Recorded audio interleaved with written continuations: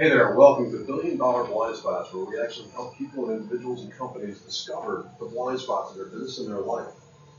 Actually find the little one thing that's going to actually change their life and change the trajectory of their business and go from just getting by to quantum jumps and quantum leaps in their business. If you want to find out more, stay tuned, as you're going to learn about, in today's first episode, we're going to talk about the real estate bubble. What's going on in 2021? How is it similar to 2008? Let's find out.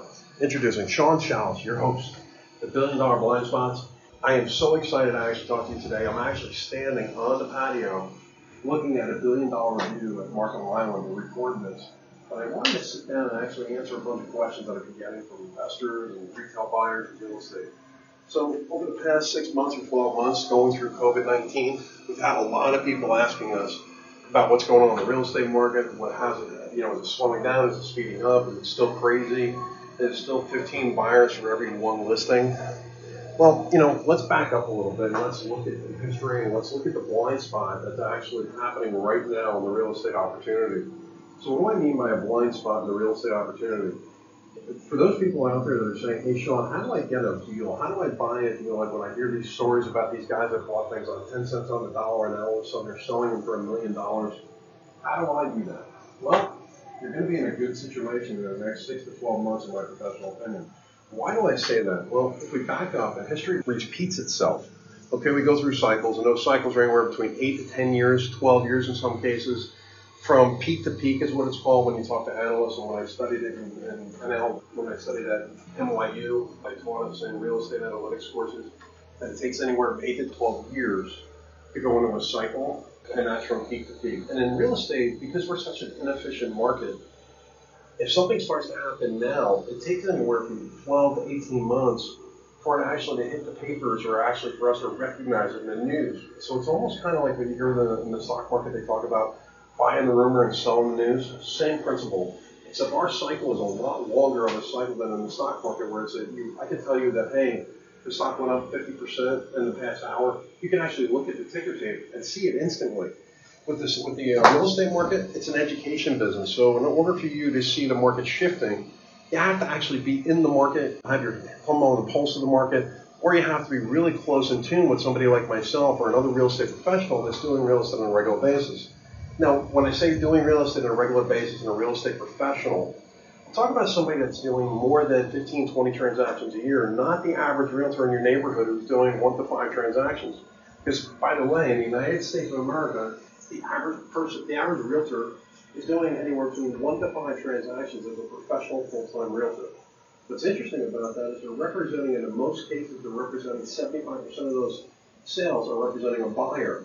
So they're really not on the marketing side or the sales side. They're more on the introduction and what I call the Mary Kay side or the Vanna White side of the industry. They're basically showing and selling people properties. So let's take a deep dive into why am I saying there's a $1 billion opportunity right now coming in the next 6 to 12 months. Well, ironically enough, if we go backwards in time and go back to 2008 and 9, 2008 and 9, we actually opened a real estate office, which was against our recommended of our coaches and everybody, and God damn it, I'm just hard-headed, and I was already $350,000 into the hole of building a company. So I decided to keep going forward. We opened our doors in 2008, probably September 2008, something like that. Instantly after we opened the doors, like 6 months later, the market had gone down 40% in sales. 45% was the average sale price went down in volume. So we actually went through probably what I would call the financial debacle and the financial crisis of 2008 and 9. And during that period of time, we had one buyer that was qualified to buy a home and 15 houses on the market that we were trying to sell. The vast majority of those houses were a distressed situation. They were either upside down or they were short sale or pre-foreclosure or foreclosure. What's interesting is what we didn't know at the time was, and what we knew as professionals, but a lot of people didn't see it or didn't know it, was there was what they called the shadow inventory. So what is the shadow inventory in real estate? The shadow inventory real estate are properties that are actually out there in the market that people live in that are either 60, 90, or 120 days late, except that normally in a normal market, the bank or a financial institution would actually file what's called a lis pendens after 60 days late, which is basically a court action or a court letter. And depending if you're in a state where The real estate process is done by court or if it's done by sheriff's sale. It depends on which one you're in, but either one, they have to, after 60 days, they're going to notify that person that, hey, you're late on your mortgage, and if you're continuing to be late, we're going to foreclose on you, we're going to take your house. What's interesting is we can typically track those, what's called lis pendens being filed across the country, and it's a very indicative, it's a forward indicator or a forecast of the market to come. And what's interesting is during 2008, we had about 2.5 million people go out of work from the financial debacle and everything that was going on. Over the next 2 years, 24 to 48 months, those people, most of them went back to work. So it wasn't that bad. Most of those people went back to work. Let's fast forward to 2020, 2019, 2020, the height of COVID.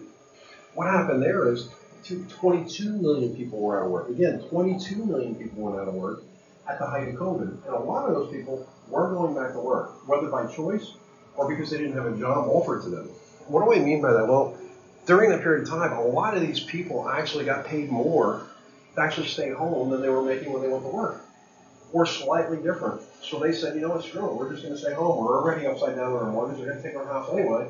Let's just stay home and ride the wave and keep collecting unemployment and keep collecting our severance check. What's funny is a lot of those people, sadly enough, they're not going to go back to work, but we're going to still have these properties. The interesting thing is, though, is the reason why we don't see that in the market right now is because we have memorandums like we did in 2008. The government stepped in and said, oh my God, this crisis was not due to these people's fault.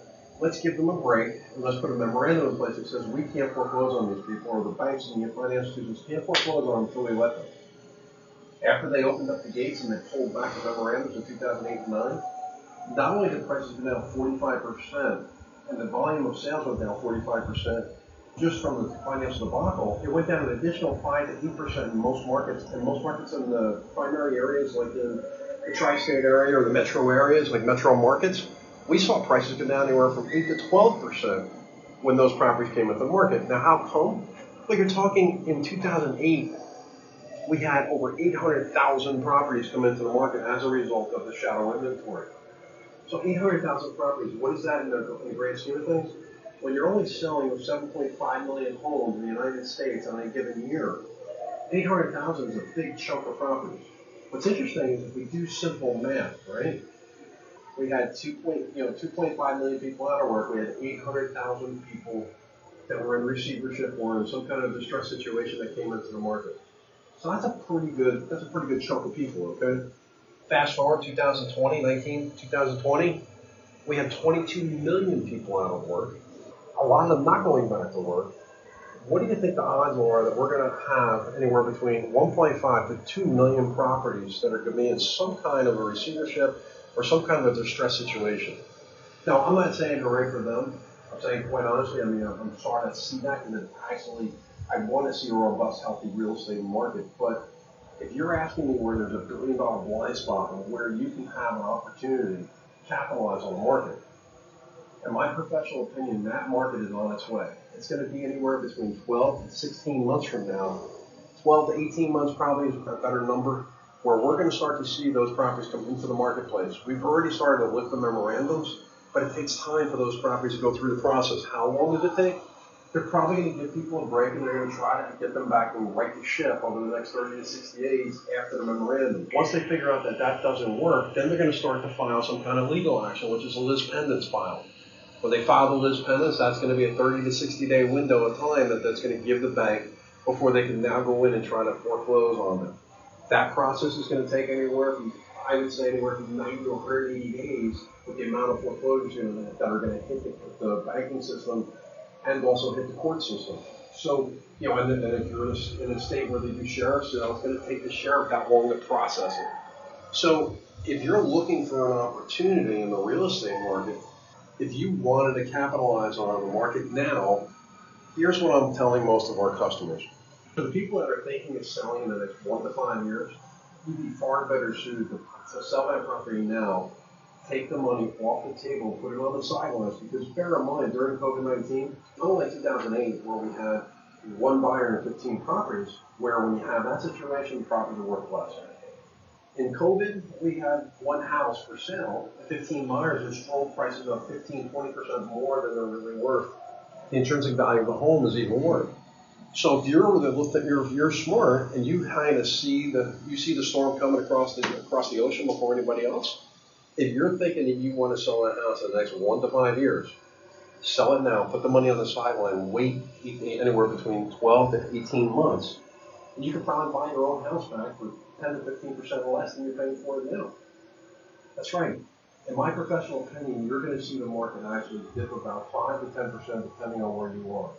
If you're on the outskirts of towns and you're in resort communities, you may see a bigger jump in prices. But again, if you're looking for an opportunity, the goal would be is to sell your house now at the top of the market, wait for the market to correct in the next 12 to 24 months, and then have the cash on the sidelines to be able to buy up a property or two, and actually ride the wave again, and then ride it for another 6 to 8 to 12 years for that property to appreciate again, and then go resell it. So again, if you're looking for $1 billion blind spot, whether it's in your personal life or your business, stay tuned on this podcast. We're going to talk about holes in businesses and holes in your personal life that if you just took one little thing, one little tweak, you were able to change it, you can change your life forever. You can change your legacy in your business and your personal life. Hey, I'm Sean Chanels. I'm your host at $1 Billion Blind Spots, where we actually help you to discover the blind spots in your business and your life to make the huge impact to help you to go from where you are to where you want to be, except we're going to shortcut the process and we're going to make a quantum jump in your business and your life. Look forward to talking to you on the other side. Sean Chanels.